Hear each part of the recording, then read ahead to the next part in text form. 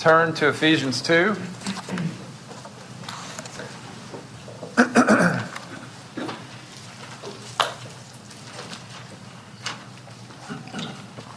We are picking back up in our study of Ephesians. We've made our way to the middle of chapter 2. Our passage today is Ephesians 2, verses 8 through 10. Follow as I read. This is the Word of God. For by grace you have been saved through faith, and this is not your own doing. It is the gift of God, not a result of works, so that no one may boast. For we are His workmanship, created in Christ Jesus, for good works, which God prepared beforehand that we should walk in them. Amen. Now, we looked at these verses a couple weeks ago, and at that time we really did a bit of a historical survey, and I asked you the question, have God's people always been saved by grace, or was there a time when God's people were saved by works? And as we saw, the clear answer throughout the Scriptures is that God's people have always been saved by grace, never by works, and that dates all the way back to Adam and Eve. We're probably going to spend another couple weeks at least in this passage. But before we move on, does anyone have any questions they want to ask about that? About the fact that God's people have always been saved by grace?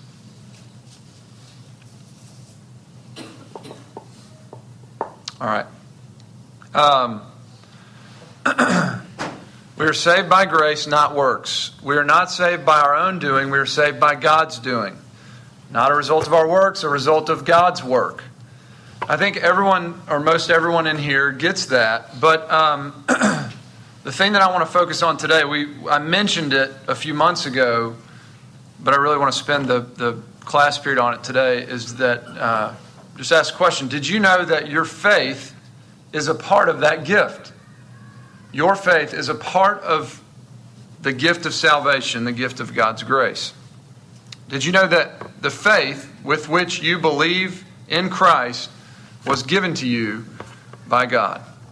That's one of the things that this passage is telling us. It's not your own doing. It is the gift of God, not a result of works, so that no one may boast. What's not my own doing? My salvation is not my own doing. I have been saved by grace through faith, not grace plus faith. Being saved is not my own doing. It's a gift, all of it. Even the ability to believe is a gift. So if I were paraphrasing verses 8 and 9, I would say, we are saved by God's grace, not by our works, and the spiritual tool that God gives in saving us is faith. Of course,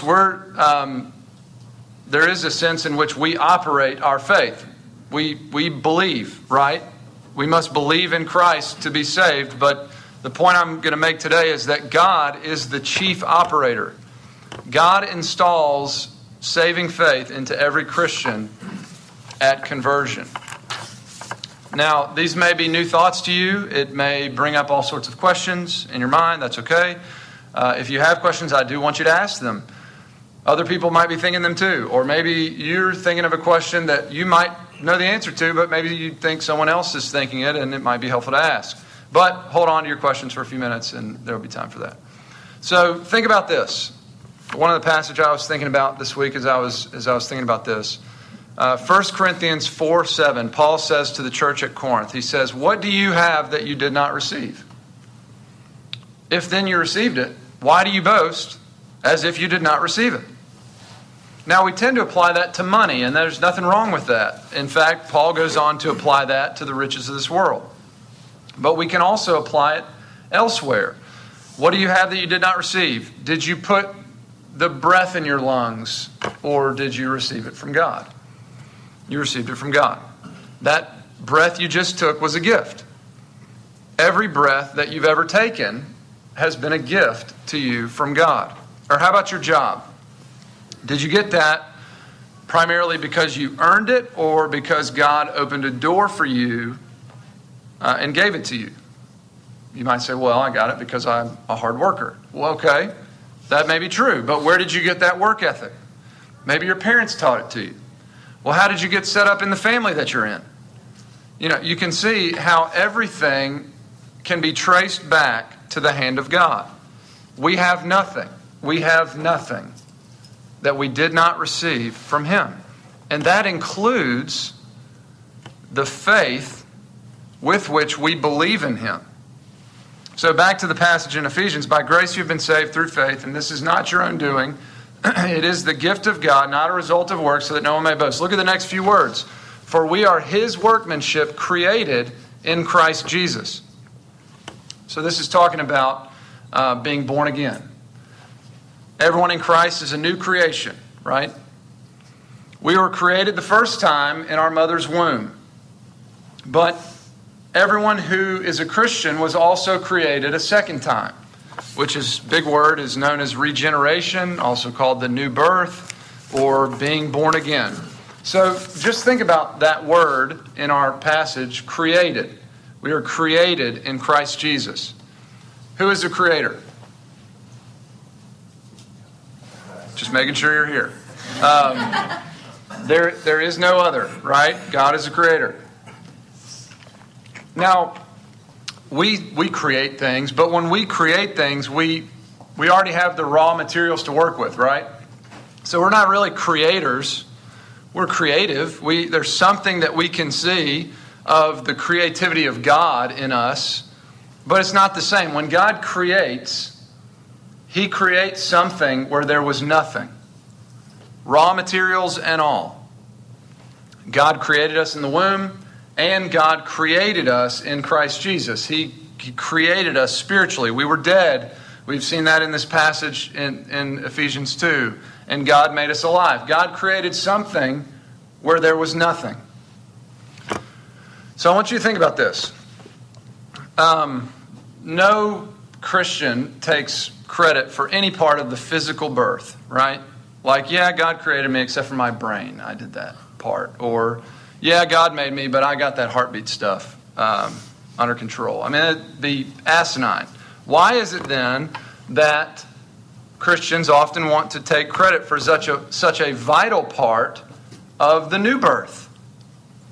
I mean, isn't it pretty common to think about faith primarily as something that is ours as opposed to something that God has given? When God creates, that means He makes something where there was nothing, raw materials and all. That was true in the original creation. God said, let there be light, and there was light. And before there was light, there was not light, right? I mean, He created it. This is also true when someone is created in Christ. God creates spiritual life where there was nothing. No ability to believe, no life, no nothing. Now, to be fair, there are many Christians who would disagree with this. And so what I'm saying is that God regenerates us, or you could say creates us in Christ, or you could say brings us from death to life, and then we believe. God creates us, and then we believe. There are many who would say that we believe, and in response to that, God gives us new life. I'm not saying that people are not Christians for thinking that way, but I do think that it's very important that we think the way that I'm talking about. Number one, because it seems to be so clear to me is what the Bible teaches, and I'll show you a few other reasons in a minute. Another way to think about it. In John chapter 3, Nicodemus, a story many of you are familiar with. Nicodemus is a man of the Pharisees. He comes to Jesus one night to talk with him, and Jesus says to him, unless one is born again, he cannot see the kingdom of God. He says someone has to be brought from spiritual death to spiritual life in order to see the kingdom of God. But what is he talking about, seeing the kingdom? Does he mean seeing with our eyeballs? What do you guys think? No. Good answer. He's talking about seeing with the eyes of faith. It's the same thing that we would say when we talk about our coming to Christ for the first time or someone else coming to Christ for the first time. We say his or her eyes were opened to the truth, right? But we don't mean their eyelids. I mean, their eyelids had been opened before. we mean their faith. When we say that our eyes have been opened to the truth, we mean that that is the first time that we have truly believed. My point is, you can't see with the eyes of faith until God causes you to have the eyes of faith, until God causes you to be born again. But when He brings someone to new life, we will most certainly see the truth. In other words, He enables us to believe. So, do you believe in Jesus? That's a gift. Not only is Jesus God's gift to you, but your ability to believe in Jesus is God's gift to you. All right, who has questions?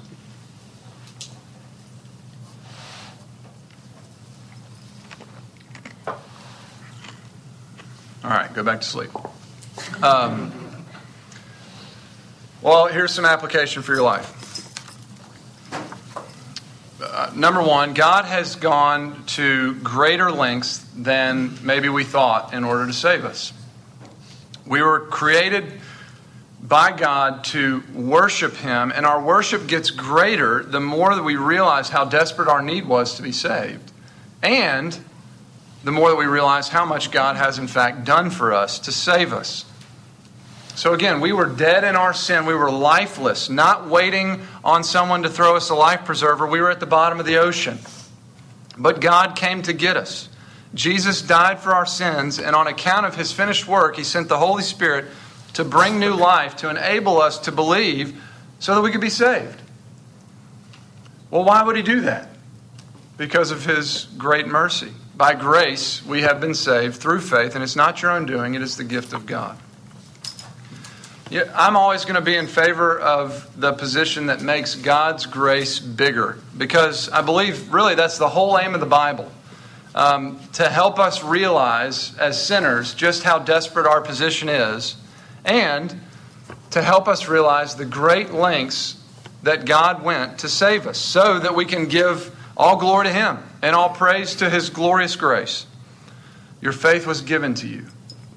The next thing that I think this helps with is security in our salvation. Jeremy talked last week about not having that security for many years in his life, and maybe in college or sometime around there, resting in the surety of his salvation. So, do you believe in Jesus? Do you ever worry about whether your faith will be strong enough to make it all the way? It says you must persevere to the end to be saved. Do you ever worry if you're going to persevere to the end? I can say to you confidently that if you believe now, you will, not because you're so strong, but because God is. God installed your faith, and He is the chief operator. God does not give a defective faith. He gave it to you for the purpose of believing in Christ. And not just for believing in Christ for a little while. He gave it to you so that you would make it all the way home. I want to show you this in the Bible. Turn to 1 Peter 1. I reference 1 Peter quite a bit. It's one of my favorite books. We talked about this a few months ago, but some of you weren't in here a few months ago. And even if you were, I want to make sure that you're familiar with this passage.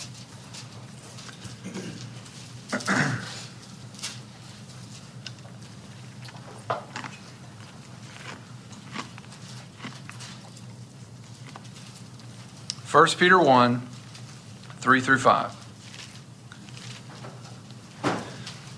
Blessed be the God and Father of our Lord Jesus Christ. According to His great mercy, He has caused us to be born again to a living hope through the resurrection of Jesus Christ from the dead, to an inheritance that is imperishable, undefiled, and unfading, kept in heaven for you, who by God's power are being guarded through faith for a salvation ready to be revealed in the last time. That's a lot. Let's move through it slow. What does verse 3 say? God caused us to be born again. Verse 4. He caused us to be born again to an eternal inheritance that He's keeping for us in heaven. Simply put, the best of the Christian life is not in the here and now. It's being kept in heaven for us. It's our inheritance that we have in Christ. What does verse 5 say? Y'all answer that. What does verse 5 say? God caused us to be born again.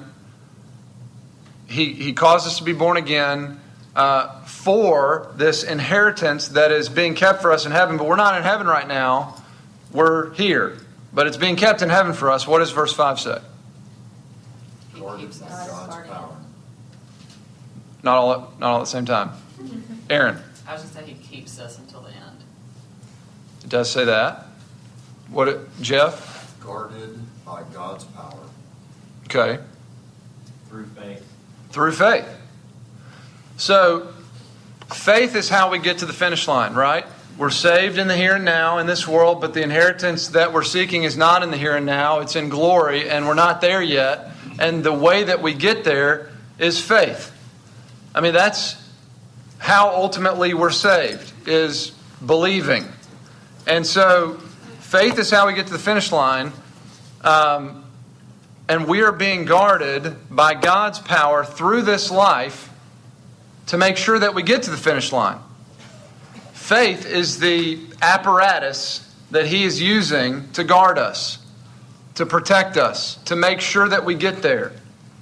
It's just a different way than I think we tend to think about faith. So what this says about our faith is that God is the chief operator of our faith, and that is good news because your faith is not limited to your strength. Your faith is only limited by God's strength, which is not limited. So for those that struggle, and maybe you don't now, but things can happen, and you might. For those that struggle to be sure if you're truly going to make it all the way, think about it. The question is not whether or not you have what it takes. It's whether God has what it takes, because He's the one guarding you with His power through faith. So do you have the strength? No.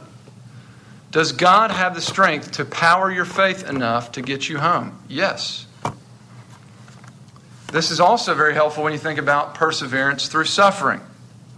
How is it that Christians can go through such terrible sufferings and still trust God? In fact, can come out on the other side of such sufferings trusting God all the more, because He strengthens our faith to go through suffering. In fact, not only does He give us the strength to endure trial and suffering, He also uses the trial and suffering to strengthen our faith. That's the way He's designed faith to work. It's His, and He gives it to us, and that's the way He's the designer.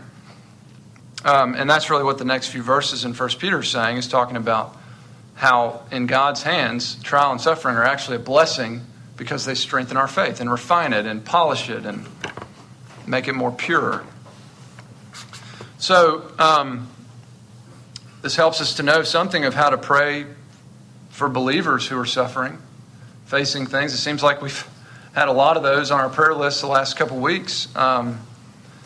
God strengthened their faith to endure this. We know that they don't have the strength, but you gave them the faith to believe in you, and you're guarding them through faith and by your power. So give them more of your power. That's what they need. They don't have the strength, but you do. So give them the strength. Next thing. Whenever I talk about stuff like this, I like to always include the other side because it comes up. Maybe it's come up in your head. One of the things that comes up when you talk about the fact that even the ability to believe is a gift from God, then the question comes, well, does evangelism then even matter? Does it? I mean, if people can't believe unless God enables them to believe, what in the world is the difference if I go and tell them the gospel? You could study this passage more if you'd like, but I'll just mention in Cliff Notes version, Romans 10, 14 through 17 says, well, how will they believe in Him in whom they've never heard? And how will they hear unless someone tells them? Faith comes from hearing, and hearing through the word of Christ. So they don't have faith yet. We know they need it. We know ultimately God's the only one that can install it. But He's also set it up to where our telling is significant in the whole process. God has already given us the ability to believe in Him. And, that came from hearing about Jesus. And faith comes from hearing, and hearing from the Word of Christ. And He's also now given us some responsibility. We're to tell people the gospel of Jesus Christ. How will they hear unless we tell them? How will they believe if they don't hear? Faith comes by hearing. Hearing comes by the Word of Christ. God has given us an awesome responsibility to tell people the gospel, and He uses our telling to open their eyes and open their ears. We must tell them. Whatever I've just said about faith being a gift does nothing to do away with that at all. We may not be able to understand kind of how that fits together, but it fits together. Of course, there are many who have heard and don't believe. And, that part's not up to us. Only God can cause someone to believe, and He uses His Word as the means to do that. But we can tell them. And if anything, I think this just ups the ante to pray for them. We can knock down the doors of heaven talking to the very one, the only one, that can actually save them and cause them to believe. So I think it gives a greater urgency for prayer and telling and prayer and telling. There were a lot of years in my life where I was not believing, and it was very clear. There were a lot of years, those years, that people were praying for me regularly, faithfully. And I've probably told some of you this before, but Randy Ray was our youth minister at that time, and when I became a Christian, he told me he prayed for me every week for 6 years. That's a lot of time. It's a lot of weeks. There was another girl who I went to high school with, and I wasn't even that good of friends with her, but I knew her reasonably well, and her mom and dad are Christians, and she was a Christian. And her mom told me that she prayed for me every week for 6 or 7 years. I was on her prayer list the whole time that I rebelled in high school and went through college. And, and I told both of them, I said, look, though I may not have believed until years later, God was answering those prayers the whole time. He was bringing conviction of sin. He was troubling me in my lifestyle. I could no longer rest in the way that I was trying to live. That was God's grace to me. I started to fear death. I started to fear, worse than death, condemnation, judgment. That was God's gift to me in the way that He drew me. All I'm saying is, people's praying was a huge part of my coming to Christ. And we can pray. So I mentioned this a few months back, and I'll say it again. I want you to think of 5 people in your life that do not know the Lord. I want you to put all 5 pictures. It might be 10. You might not be able to stop, But put all 5 pictures on the same piece of paper. Please don't put that in a public place where they're going to see this and they're like, oh, that's, what is that? But, put that piece of paper somewhere where you're going to see it regularly and pray for those people regularly by name. I'm not making any guarantees. All I can tell you is what happened to me. Pray for them regularly, that God would bring conviction of sin, that God would give the faith to believe as only He can. That God would open doors for them to hear the truth of the gospel. That He would put people in their life that would share the gospel with them. That He would open their eyes, and give them the faith to believe. And how about this? For the next year, as you're praying, just be more intentional about spending time with those people. And there are family members that will come to your mind automatically. And we see our family members, right? You see family members at things, family things. But sometimes those are a little chaotic and not maybe the best time to saddle up and have a heart-to-heart. I'm not saying you have to have a heart-to-heart on the first date, but if you're a little bit more intentional about spending time with that person, even if they're out of town, communicating with that person through Facebook or text message or phone calls or whatever, and you're praying for them, and you're praying for open doors for them, you're at least going to be a little bit more in tune with some of those opportunities that may open up. And you could pray for courage. You know, we all need courage for boldness to just share. It's scary for all of us. I'm comfortable here. I'm not comfortable in that setting. I don't think any of us are. I don't think the first Christians were. I think it's always scary.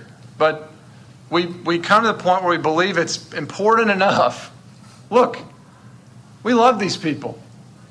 Their eternities are hanging in the balance, and we have the words of life. And we can pray, and I just think that's significant. You know, some of you are sharing the gospel, and I mean, you've shared these stories with me personally, and you've been praying for these people. All I can say is keep sharing and keep praying. God may not allow you to see when they come to Christ. In fact, their coming to Christ is in His hands. But you are planting seeds that would bring them to life. And He may do that down the road. You know, the things that were popping into my head when I was 21 are things that were planted in my head when I was 7 and 9 and 11, 15. It's no small thing that He's put these people on your heart. It's no small thing that He has put you in their life. I'm thinking about that even as we go to this wedding today. I mean, there are masses of people all over the world who have never had a messenger sent to them. And today, John and I are two, proclaiming Christ. What better way to do that than in a marriage? Because, I mean, every marriage points to the ultimate marriage of Christ and His people. I just think about that. That is not insignificant. I think God cares about these people today. And God cares about the people that He has put you in their life.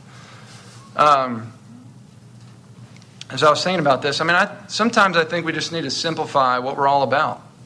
We want to mature in Christ, and we want to reach the world for Christ. That's the mission statement of this church. It's really a good summary of what being a Christian is all about. I mean, we want to grow up to know the Lord more and more. And part of doing that is understanding that He is the one that has made all of this happen.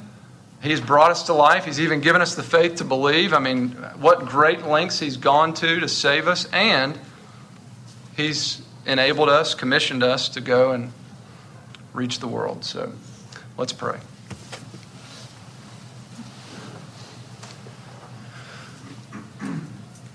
Father in heaven, we thank You, Lord, for saving us.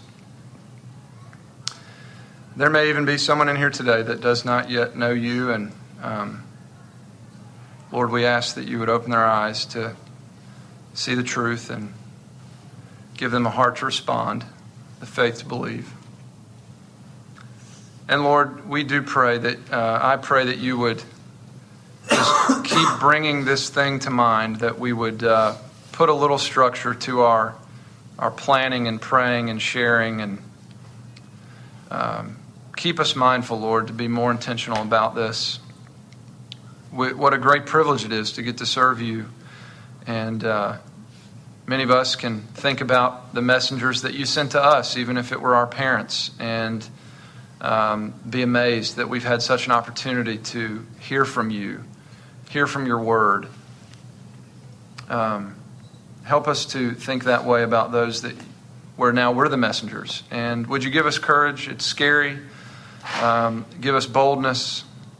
Strengthen our faith. And Lord, we do pray for every name that has come across someone's mind today as I've been speaking.